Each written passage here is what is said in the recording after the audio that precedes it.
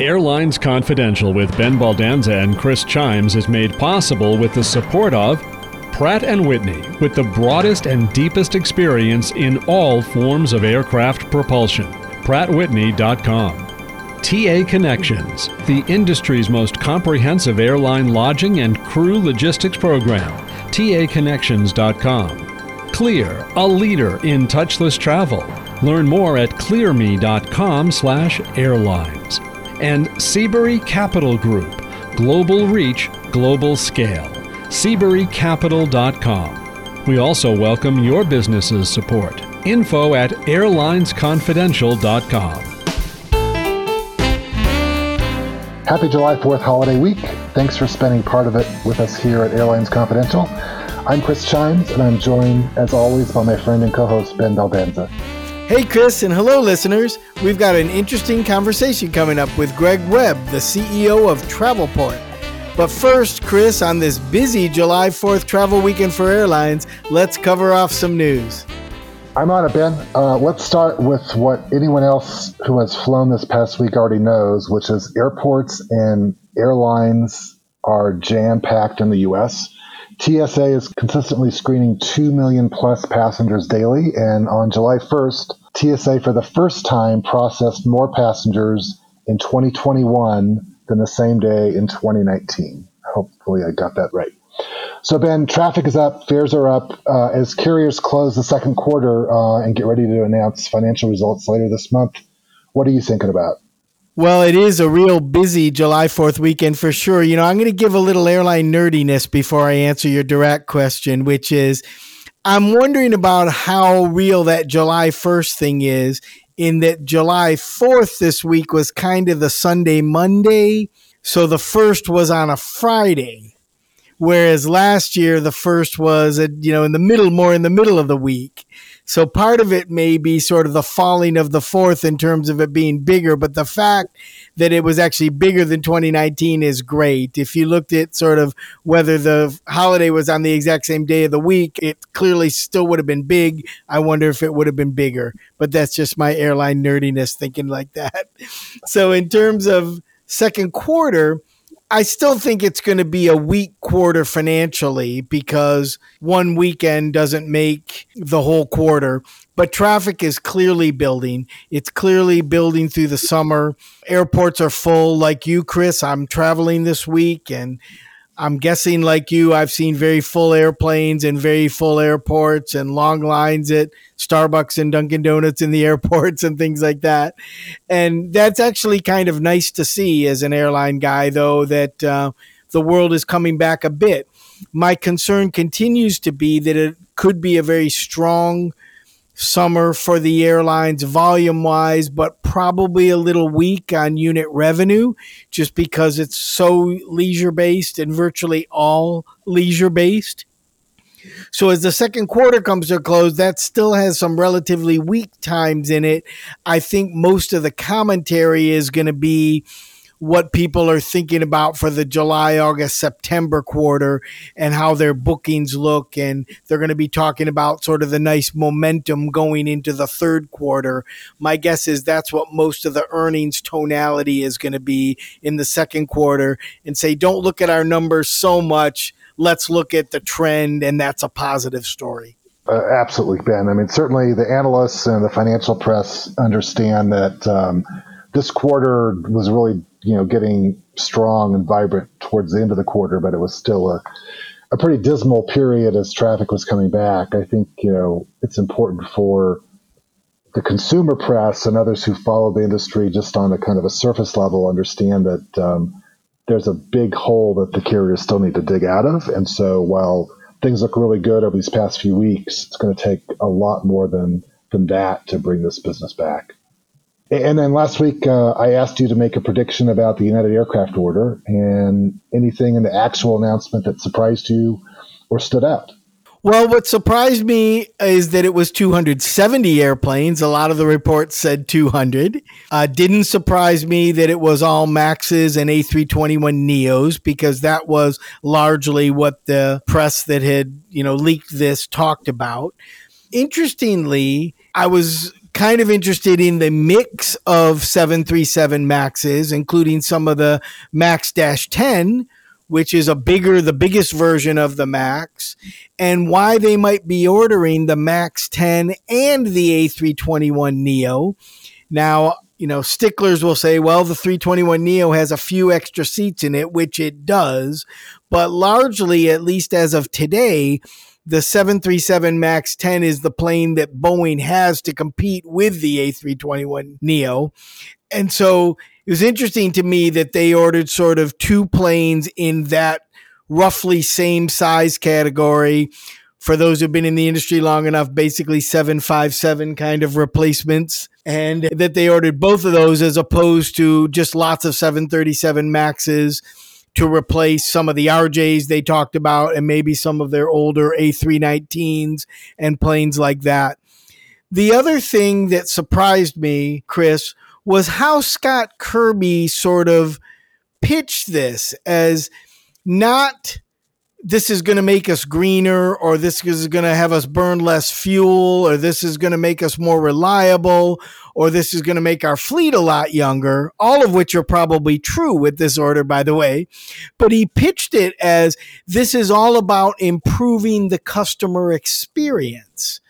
And I get that. Getting on a bright new shiny airplane with seat back IFE and things like that is a nice thing to do. But in my mind, that doesn't replace sort of pleasant service, being on time, things like that. So I just thought it was interesting that there were so many ways they could talk positively about this order. And the way they talked about it was improvement of customer service, which is one feature. But again, the plane you get on and whether it's new or old isn't the most important thing about customer service, I think. Well, maybe it's the leverage in to invest in other parts of the experience. It's like, if we're going to spend all this money on aircraft, we got to spend it in technology and airport facilities and other kinds of things to kind of match what we're promising. But yeah, I kind of had the same reaction, and I was really surprised about the seatback IFE and some of the other stuff that was part of this deal. But certainly it was a bigger order than anyone expected, and I think that shows confidence in the business and the leadership of Scott and where this company's headed. Well, if you didn't have Clear before, you might want to seriously think about it after the news about the TSA counts we just talked about. Clear makes travel safer and easier. Become a member of Clear and you'll enjoy frictionless journeys when you use Clear's Home to Gate feature, which lets you know exactly the best time to leave for the airport. Plus, Clear's signature experience helps you move seamlessly through airport security. Where will you go? Get back out there with Clear. So, Ben, let's take the airline business into the courtroom for a few minutes. I know airline insiders will find this shocking, but American Airlines filed a contract breach lawsuit against Sabre this past week. And if you weren't sure, yes, I was being sarcastic about finding it shocking. This relationship has more drama and more litigation than Apple versus Facebook. We're not going to put Greg Webb on the spot when we talk to him in a few minutes about this. So, Ben, I'm going to ask you about it. Well, I wasn't surprised about this, obviously, because American sues anyone who they think has wronged them. The interesting thing, as many of our users know, is Sabre and American used to be one company. Sabre was spawned out of American Airlines long ago. And maybe that makes them hate each other even more. I don't know. But Sabre is an important distributor, obviously. And they also run a lot of Americans' internal systems around their systems control functions, like their fuel planning, their flight planning, dispatch, things like that. I'm pretty sure American uses the Sabre suite of products for those things as well. So suing an important partner isn't always the best strategy businesses can have, but it's the one American chose this time and the one they've chosen in the past. My guess is they're going to figure this out with Sabre. They're going to get some kind of settlement, and then they're going to keep using Sabre products. That's my sense. Now, Chris, you used to work at Sabre. What's your view of this? Yeah, I've worked at American and I've worked at Sabre. I'm going to try to stay Switzerland-like here, this conversation. I think it's an unfortunate way to operate a relationship, and there's probably much more productive ways to deal with each other, but it's the way they're used to, unfortunately. So, we'll see. At some point, you'd think a judge would just look at the two of them and say, you kids need to work this out and leave the court to some other things, but that's just the way it's going to be. Finally, in another airline distribution courtroom melodrama, the flight discounting site Skiplagged is complaining to a federal court that Southwest is being mean to them. Those are my words, but that's essentially the complaint. Ben, it might be useful for you to quickly recap what Skiplagged does, and then I'm interested in your thoughts about this matter with the dispute with Southwest. Skiplagged is such an interesting site. It's a site that helps users find cheap fares on airlines like other sites do, but they specifically sort of promote the fact that they like to find loopholes in airline ticketing, one specifically called hidden city ticketing. And as most of our users know, that might be, for example, when we used to work at US Airways, Chris, we used to get this all the time, that a flight from Charlotte to Los Angeles on a close to departure basis would be pretty expensive. But if you flew from Greensboro to Atlanta, you would connect in Charlotte and pay a lower price. So if you bought the ticket from Greensboro and maybe drove your car out there and flew out and flew Connect one way, but on the way back just got off in Charlotte, or maybe figured out a way to never even fly the Greensboro-Charlotte piece, you could get the cheaper fare. And Skiplagged finds those kind of loopholes. Now, it's not illegal to book that kind of ticketing on most airlines, but airlines don't like you to do it, and it costs them inventory, and it messes up their yield management forecasting because of the way people fly and all kinds of problems. The interesting thing here is that Southwest is saying that Skiplagged is getting their pricing information from their website by scraping it, and they never gave Skiplagged the legal right to do that. And Skiplagged is saying, no, we don't get it from your website, so we're not violating any of your terms and conditions because we get it from other places. So I'm wondering where they do get it. This is just a fascinating lawsuit to me, Chris. Skiplagged is a site that probably most airlines would rather didn't exist, yet consumers clearly want cheap fares and they look at the loopholes in the pricing system. So rather than just saying, I'll find you the best rate on the best airline at the time you want, I'll do a little shady thing for you, but I'll stay within the law. And that's an interesting place for a distributor's website to play. And so it doesn't surprise me at all that Southwest doesn't like them and is saying, stop using my data if I don't let you. And it's not surprising to me that other airlines have also sued Skiplagged for kind of the same kind of thing before. So when you build your business on sort of shady kind of ideas, it doesn't surprise me that those you're affecting are going to come back strong at you. When I was at Orbitz, I had to do a little PR battle with Mr. Zaman, who runs Skiplagged, because he was pulling United fares. Well, he was pulling multiple fares via Orbitz. United told us to make him stop it. And so we got caught up in the legal battle because United wanted us to be a party to the litigation. And, look, everybody roots for the underdog. And he was like a 22-year-old kid at the time who came up with this technology. And so here's big bad United and, bigger than Skiplagged, but not necessarily huge Orbitz, picking on this young kid who came up with the technology. I think the struggle here is airlines holding on to their contracted carriage rules, which are kind of man-made rules, and they're not laws. And as you pointed out, Ben, it's not illegal. But if they had started these kind of conversations with, for security purposes, we need to know who's on our airplanes and when they get off. And if that had been the original conversations, I think perhaps it would have been a different story, but it gets embedded in our fare rules and our revenue management systems and whatever else, which again are kind of airline problems, not Skiplagged's problems. So if they would take a different approach, I think people would understand it better, but they choose to kind of hide behind, again, contracts of carriage, which the average consumer either doesn't understand or they know that that's why an airline isn't going to give them their money back. So people are rooting for Skiplagged. Yeah, I'm sure many consumers will root for them because, again, it helps them find things they might not find on their own or find them more quickly, even if they're resourceful on their own. But again, it seems that, airlines try to protect their revenue integrity all they can. They Yep. recognize customers want really low fares. They try to offer them on their website. They try to work with places like Priceline and Kayak and others who are a little more respectful, if you will, of the airline's basic structure in the fares. And Skiplag sort of, skirts around the edges. And in one way that makes you want to root for them. In some ways it makes you want to squash them, I think.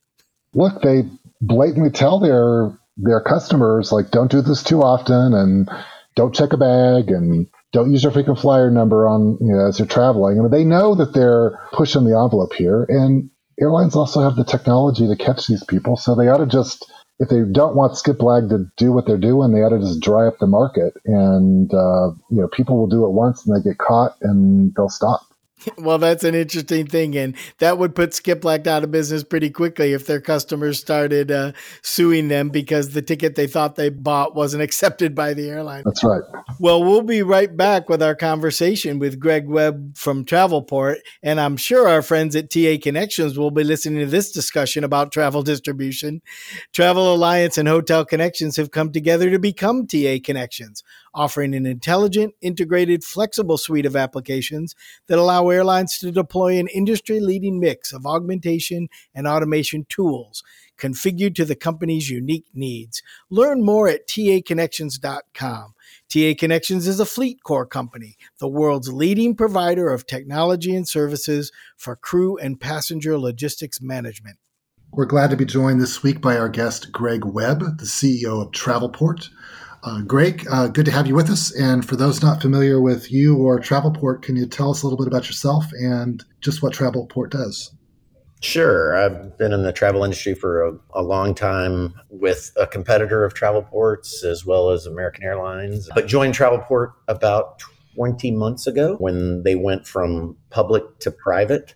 Travelport is one of the largest travel retailers in the world. We are an aggregator of content between buyers and sellers of travel and work with 450 plus airlines, all the hotel companies, car rental, cruise, tour, to aggregate that content and make sure that we deliver on a value proposition of really connecting buyers and sellers. Well, that's great, Greg. So when you joined Travelport, they'd been through several tough years, and the competitive distance between Travelport and your largest competitors, Sabre and Amadeus, seemed to be growing. What did you find when you joined, and what were your priorities to sort of maybe rectify that situation? Yeah, Ben, that's a great question, actually. And first of all, much of the problem that Travelport had faced was, as they say, of thine own hand. It was largely my fault when I was at a competitor. And because of that, I really understood the reasons that Travelport had been struggling. And it did turn into the mantra of what we needed to do. The one was we needed to refocus on making sure we had the best product in the industry. So the best technology and the best capability. And so we've doubled down on our investment in our next generation platform, which is called Travelport Plus, which is, we think, really going to be game changing associated with how we impact that buy-sell process. It's in partnership, too, with our recently announced deal with Amazon Web Services. So we'll be moving much of the platform to AWS and their cloud tools over the next couple of years. And we think it really allows us for a platform that can be differentiated. And we're also the beneficiary of the fact that we are completely independent of the airline reservation system world. So both of our competitors are still tightly tied to having to host the airline passenger service systems for a number of airlines. We don't have that. And so we don't have to operate on the traditional kind of airline IT backbone. So we're able to operate completely independently of that, which allows us to be a lot more free in our thinking about how data should be structured, about the way that we can interoperate, about the way that that we can transact. And so I think that gives us an advantage moving forward. So, Greg, a multi-part question here. As you've been charting this new vision for Travelport, how have travel suppliers and specifically airlines responded, and how have you been able to support those same business partners and suppliers during the pandemic? Yeah, that's a great question, Chris. So first of all, our airline partners have been very supportive of the direction. I think they see that. I've said before, I hate the term GDS because it comes with so much kind of legacy baggage. And when I talk about what our goal is for Travelport, it's to be the best multi-source content aggregator in the industry. And so a lot of that has been around trying to talk to our supply side guys, so airlines, hotels, cruise, about the fact that we really do want to be the easiest to work with from an inventory perspective, such that we aggregate content in a more effective way than any of our competitors, and that gets them value uplift. If you think about value in that travel ecosystem, we want to be the ones that deliver the greatest value per ticket across the board. So they've been very supportive of that as a vision. Secondly, we did a lot from the start of the pandemic. We were the first ones in March of 2020. We created a COVID-19 hub. We decided to make available not just to our customers, but we made it available to the public as well, which was an aggregation of all of the health and safety information for all of our travel suppliers. So we got and put together from our hotel partners, from our airline partners, from our cruise partners, all their health and safety data so that you could get it in the hub. Secondly, for hoteliers, we actually utilize some screen space that we normally use for ads and replace that with the safety information for each individual hotel. So if hotels wanted to provide us with their health and safety information, it was available to both for travel agencies that use our desktop as well as in our API, so that if any of our partners wanted to access that data, they had access. So we were very aggressive early on in trying to make sure that we were making information available to travelers, because it became obvious early on, and it's become more obvious lately, that the biggest kind of factor in people deciding whether or not to travel or not travel is whether or not they feel safe, followed very closely by the policy that happens to exist for international travel right now. You know, we see travel demand in the shopping system is very aggressive right now. People want to travel. And in the international space, it's largely being inhibited by policy. Well, I'm sure providing that information is helping make people feel more confident about travel. Thank you. You know, Greg, you've certainly seen the growth of low-cost airlines all around the world with differing business models, lots of unbundling of fares and things like that. How does that growth and those different business models affect Travelport's approach to the market?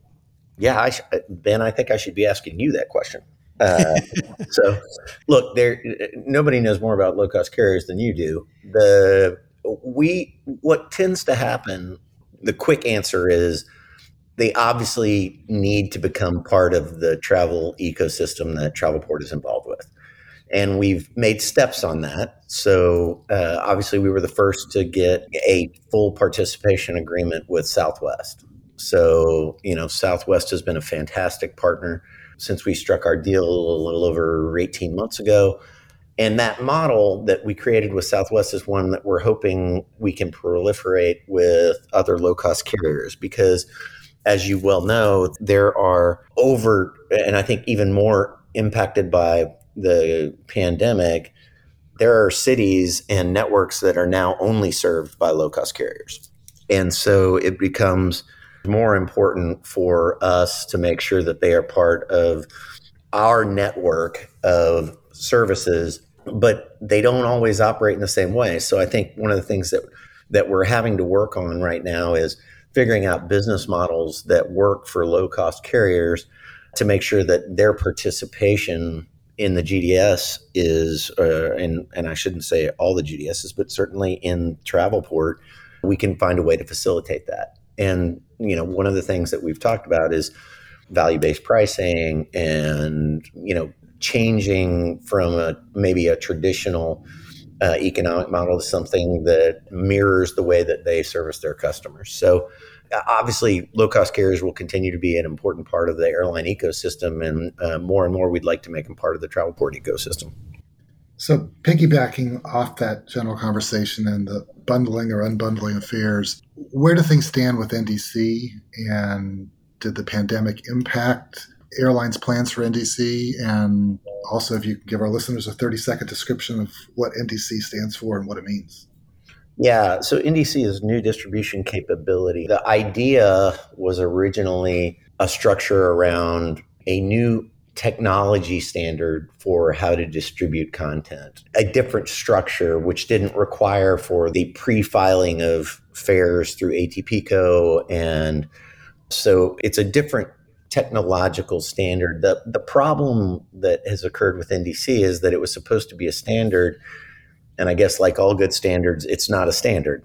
Every airline that's done it so far, and there's only been a handful, has implemented it in a different way, which is problematic in the long run, because obviously this is an extraordinarily complex industry. And given the alliances and code share agreements and all the intricacies of how airline networks need to work, when you have a non-standard standard out there, it becomes more difficult. And so that being said, I think the COVID-19 crisis has been interesting because some people plowed ahead and have continued to try to implement new capabilities via NDC. Others have pulled back, given their investment profile, given their tolerance for change during COVID, have pulled back on those things. My expectation is that for I think it's a small number, for a handful, maybe two handfuls and 2 feet full, the top 20 airlines in the world will likely do something on the NDC front. It'll be interesting to see how much. For others, airlines are, and this is not a slight to the airline folks listening, I work for one, but airlines are not necessarily known for being the very top tier IT groups in the world. And so consequently, NDC takes a lot of heavy lift on the tech side. And I think that it's a cost benefit analysis that people will do, which is, how much can I really, because there's a lot of capability in the traditional way of providing service that exists today anyway. So we'll see. But I definitely think the top 20, 30 airlines will implement something along the NDC line in the next 3 to 5 years.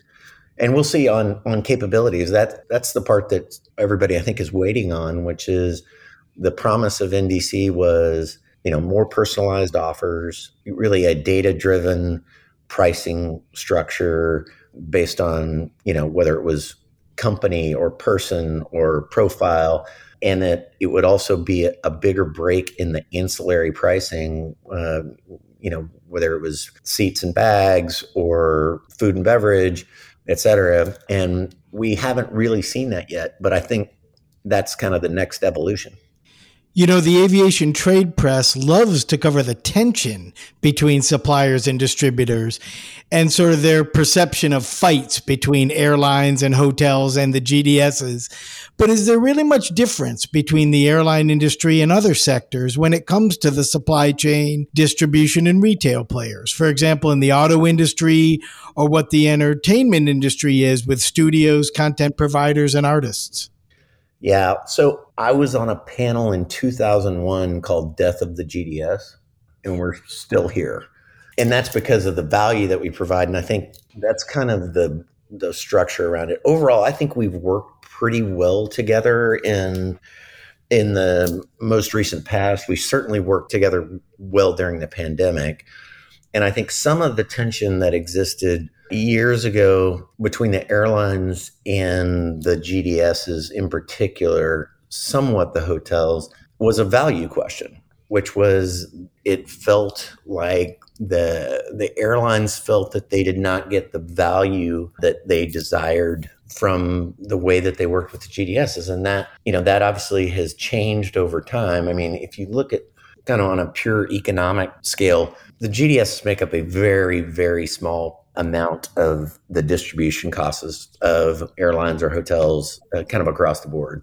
I think the tension that existed has largely gone away over the last, 5 or 6 years. And I think as the GDSs have been really more focused on providing a value equation that makes good sense and providing technological solutions that make good sense for the supply side, I think that's largely gone away.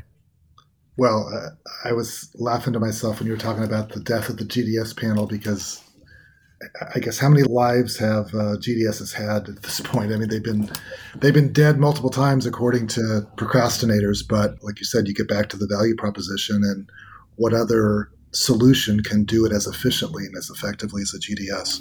I just have to add on, this industry does not and cannot exist without an aggregation source. It just doesn't. It's too complex.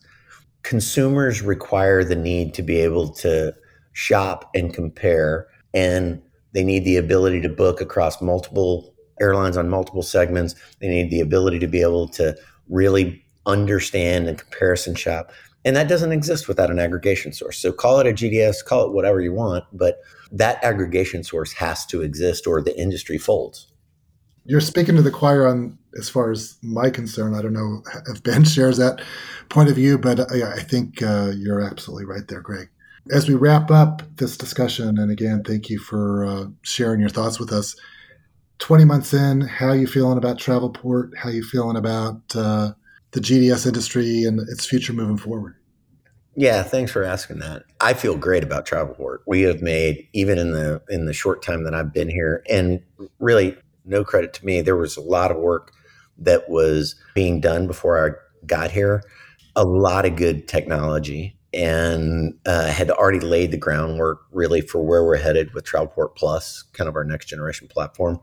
And so I feel great about the direction of Travelport and where we're headed. I feel excited that we're finally seeing recovery in kind of that travel ecosystem where, if I look at overall numbers, the U.S. is kind of leading the recovery, about 60-ish plus % recovered to 2019 numbers at this point on a domestic side of things, but still really lagging in international travel. So, but I feel really positive about the direction for the industry, and I feel positive about the direction for Travelport, and excited to be here 20 months in. Well, thank you so much, Greg, for this time, this great insight. And I agree with you. The industry does need aggregators. And if anything, with more and more boutique hotels popping up and in individual destinations, individual operators wanting to get their products known to the world. If anything, the world needs aggregators more than ever, I think. We really, really appreciate your insights and time. And all of our listeners at Airlines Confidential, I'm sure learned a lot. I sure know I did. Thanks, Ben. And thanks, Chris. I enjoyed the time. Thanks, Greg, for joining us as well. And well, I know you've had bigger issues than a rebranding to deal with. I do want to compliment you on your rebranding campaign. It seems like just about daily I saw a new post from a Travelport employee or a Travelport partner or supplier with your rebranding efforts over the past 6 months. So that's been fun to watch. I appreciate that, Chris. And I have to tell you that Jen Cato, our chief marketing officer, did a fantastic job on that entire campaign. And I will tell you that you're not the first person. As a matter of fact, I've gotten multiple emails from people going, I seriously cannot not see Travelport in my LinkedIn feed. It's there every second of every day. They did a great job with that Brand the World campaign and really successful. And it was great to get it out there. We are a fundamentally different company than when I got here, and we needed a fundamentally different brand that was a little more bold and a little more brash. And I think we got that. You sure did. Well, thanks again, and we'll be right back with more Airlines Confidential. The Airlines Confidential podcast is now available on Apple, Google, iHeart, Stitcher, SoundCloud, Pandora, Spotify, TuneIn, and many more. Use your favorite podcasting app with just one click at airlinesconfidential.com.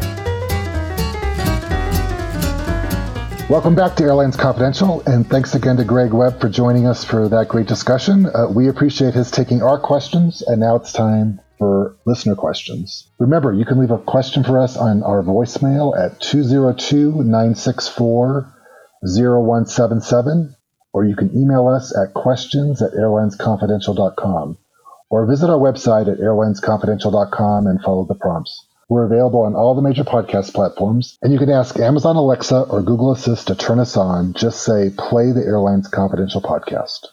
Well, Chris, first up is a question from Robert Russo from Detroit, Michigan, commenting on our discussion last week about airline schedule cancellations. He writes, "You guys spoke on staff shortages in last week's episode. While carriers are feeling this directly, their service providers are feeling it even more. Providers typically start just above minimum wage and go up from there. With $15 per hour being the de facto minimum wage post-pandemic, what does that do to service providers? How do you see this playing out in the long term? Do you see the service provider's role changing in the future?" So, Robert, great question. Thanks for writing in. And to clarify for any listeners who weren't completely sure about what he's referring to, we're generally talking about companies that provide various support services to airlines at airports. So wheelchair assistance for passengers, cabin cleaning, baggage delivery to hotels and people's homes. Over the years, these functions that were generally handled by airline employees were contracted out to providers who could do it more efficiently, i.e. cheaper. But they were also better equipped to handle the volume, especially where you may not have the level of service at a station to justify standalone staff, and so you could spread that over a provider and multiple carriers. So there's a little bit of chickens coming home to roost here. In the drive for efficiency, there was, and Ben, you can correct me when we finish, but there might have been a race to the bottom to find the provider with the lowest price. And now with the labor shortages we're seeing around the country and the pressure on wages, why is a worker going to haul themselves out to an airport, which is generally not a very convenient place to get to or expensive if you're taking public transportation, to push wheelchairs for $9 an hour when they could work close to home in retail or fast food or at Amazon or wherever for $15 an hour or even more? So my thought, Robert, is airlines, and I think you're thinking the same thing, airlines can't afford to have their operations upended by these functions, not because they're not important, but because they're all an important part of the passenger service process. So I'm guessing that airline executives are realizing this, and where they might have thought before this was the provider's problem to solve, the smart airline execs are working with these service providers to get to some solutions and rethink how important these deliverables are and what's important. And perhaps the lowest price isn't as important as good service and outstanding deliverables. So whether they need to work to help with wage increases, parking and transportation, a signing bonus, a positive space pass after 1 year service could be a nice recruiting and retention incentive. But clearly airlines need to, and I think many of them are working with these service providers to address the staffing shortage, because it could easily bring airport operations to a halt. Chris, I think you nailed that. And I think the work between the airlines and their service providers does need to get more collaborative. And you're right, it is a joint solution they need to have. The airline industry, like all businesses, are facing lots of wage pressure, especially for the lowest paid workers. And in some ways, Robert, I think that in and of itself could mean sort of good news for service providers in the following way.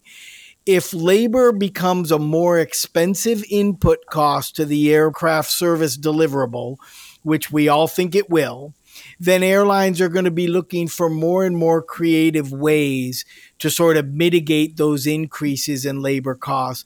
And probably the most expensive way for them to respond to that would be bringing all those people in-house, maybe having to pay benefits to some of them, or maybe not being able to utilize them fully at a station which maybe only has 1 or 2 flights for that airline. So I think a solution in the future for airlines that include higher wages for labor, and labor is just a higher input cost, is probably going to include even more collaboration with service providers rather than less, because they're going to be looking for very creative solutions for how to provide great service, but be able to keep their fares low enough by keeping their costs low enough also. Yeah, absolutely. I mean, the aircraft cleaner issue is an interesting one because for the past year and a half now, the cleanliness of aircraft is part of the value proposition. So you went from contracting this out and finding ways to do it very cheaply to then all of a sudden being able to assure your passengers how clean the aircraft is. And so to make sure it's done right is going to require some cost. Well, listeners, Pratt & Whitney's GTF engines are redefining aviation, and with a 20% lower fuel burn, 50% fewer regulated emissions, and 75% smaller noise footprint, GTF engines have no comparison. This revolutionary geared turbofan engine is allowing airlines and airports to open new routes and fly more people farther with less fuel and much lower noise. Learn more at pwgtf.com. So, Ben, I got a listener questions from Michael in Maryland. Guys, United announced they were buying a whole lot of airplanes last week. Besides the addition of narrow bodies, some new airframes seem intended to replace United's 50-seat flying outright. Air Wisconsin flies the oldest CRJ-200s that United has. The C-suite people at United and Air Wisconsin surely can connect the dots, and I'm noticing a lack of an announcement to reassure people that United's 50-seat partners are much longer for this world. So from where you're sitting, how nervous are you for carriers like Air Wisconsin or Piedmont? Well, that's a terrific question, Michael. And I'm actually a little worried about Air Wisconsin and Piedmont and carriers like that because of United's announcement. They surprisingly talked about the great customer experience of moving out of a 50-seat RJ and moving into a new 737 MAX with seat back video and things like that. But they didn't talk about what else is going to happen with those planes. Now, United has been in a hub building mode for the last couple years, really since Scott Kirby has become their CEO. They've been building their hubs in Chicago, Denver, San Francisco, Houston by adding more and more feed. So they probably think that these bigger airplanes are going to be great for supporting that bigger connectivity through the hub kind of schedule. But without the 50-seaters, the question is whether they're going to just grow and deploy these 50-seaters into smaller markets, even smaller markets, or are they just going to stop employing as many 50-seaters? And the tonality of United's announcement, even though they didn't actually say these words, but sort of reading between the lines, it sort of suggested that they were saying we're done with 50-seaters. And I don't know if that's what the C-suite there really thinks. But if that is what they're thinking, then Air Wisconsin or Piedmont carriers like that fly 50-seaters for United will certainly still have some business, but probably less business going forward. And that could start as early as 2023. What that might mean is those carriers need to look at other airlines to work with to deploy that equipment or find creative ways for United within their building their hubs network to still use at least some of this kind of equipment. Yeah, I agree. And it's not just that they're flying 50-seaters, but like in Air Wisconsin's case and with Piedmont, I mean, they're flying 50-seaters for only one customer. So they're kind of locked into a relationship of which they don't have a lot of control. So Air Wisconsin's fleet is old, as Michael points out. And so, again, they're going to have to kind of prove to United what's the value proposition for Scott Kirby. You know, why keep doing business with Air Wisconsin? How are you going to help us grow Air Wisconsin? And that would be the question I'd be asking them. That's right. Finer Wine is next. But first, we want to thank the finance and investment banking team of Seabury Capital Group. Seabury's award-winning and widely respected team has superior industry knowledge along with state-of-the-art analysis, technology, and solutions, as well as an unmatched depth of relationships with decision makers in industry, finance, and government. Explore their global reach and scale at SeaburyCapital.com. So, Ben, when I saw this question come in, I thought about putting it into the previous section of listener questions, but it's just as much of a complaint. And so I'm going to put it here and let you be the judge about whether this is a fine or a wine. It's from Hickman Beckner. Do you really think that seats are the only thing that airlines overbook?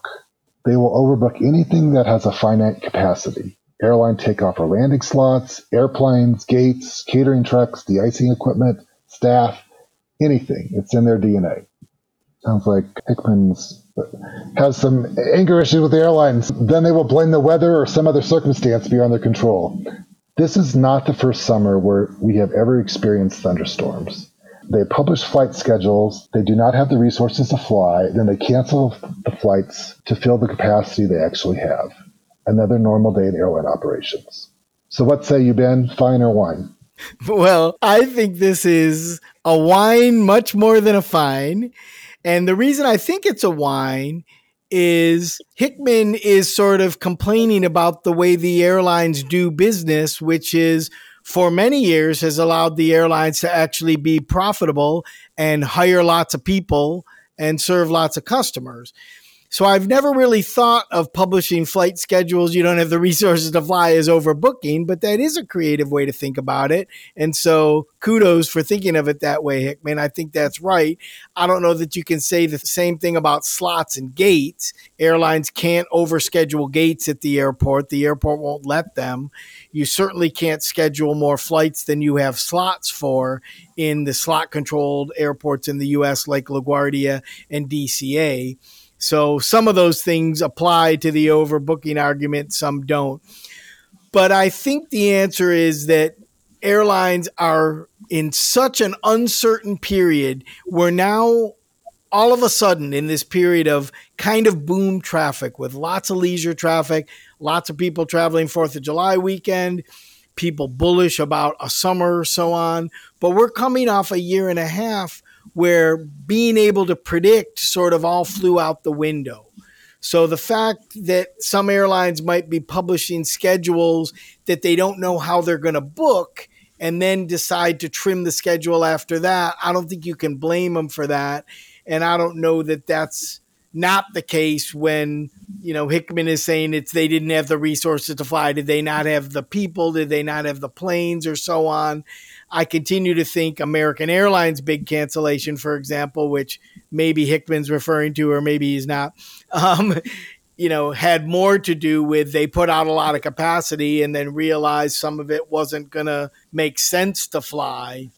And it might have been easy to blame people or blame not having enough people, or something else. But it was actually in percentage terms not unlike what an airline typically trims, 1% to 2% of its schedule after it flies. So I think this is a whine of somebody saying, I just don't like the way the airlines run their business because they sometimes can't predict everything perfectly. And that's a tough thing to whine about in an industry with Mother Nature, people, and equipment. Things are going to go wrong. And so, of course, airlines have to be able to deal with issues that go wrong with all three of those things. And sometimes they all go wrong at the same time. So it's a little bit whiny to me to complain that sometimes they do things that you might think are sort of just mean or non-economic when in fact they make the economics better and they allow more people to fly at lower fares. I know that's going to make me sound like just a shill for the airline industry, but in reality, I think that's the case. I like that you put this as a finer wine, Chris, because I think that's exactly what it is. Well, and, certainly for the business traveler, when the business traveler was king, and hopefully the business traveler will be back on board more frequently soon. But for the business traveler, the frequency is what drives success, because if I miss my 3 o'clock, I want to know that there's a 4:30. Or if my meeting finishes early and I can get to the airport, is there a 1:15 I can jump on? And so business travelers want and somewhat kind of expect, quote, overscheduling with frequent flights because that drives their loyalty. And, even Southwest customers over the years have come to like the fact, and that's how they were able to attract more business travel as well, was the frequency of so many flights during the day in a market. So part of this is the demand of consumers as well. So as we sign off for the week, it's time for our closing shout-outs. I'm going to give mine to airline gate agents everywhere who have had a tough week and I'm sure are going to have some more tough weeks ahead of them this summer. So hang in there, guys. Well, Chris, that's a great shout out. And I'm going to jump right on top of it and say my shout out is to the flight, in-flight, and maintenance crews at airlines who are having to all of a sudden fly a lot more airplanes, keep those airplanes healthy, and deal with a lot of customers, many of whom haven't flown in a long time. So I think for all airline employees out there, what you said and what I said, Chris, good luck over the next couple of months, but feel fortunate that you're in an industry that people really need and are looking to come back to in real strong ways. Yeah, everyone's been waiting for this moment of full airplanes and full airports. So no whining. Let's get at it. Thanks for joining us on Airlines Confidential. Have a good week. See you next week. This podcast is produced by Mass Media. Info@massmedia.net.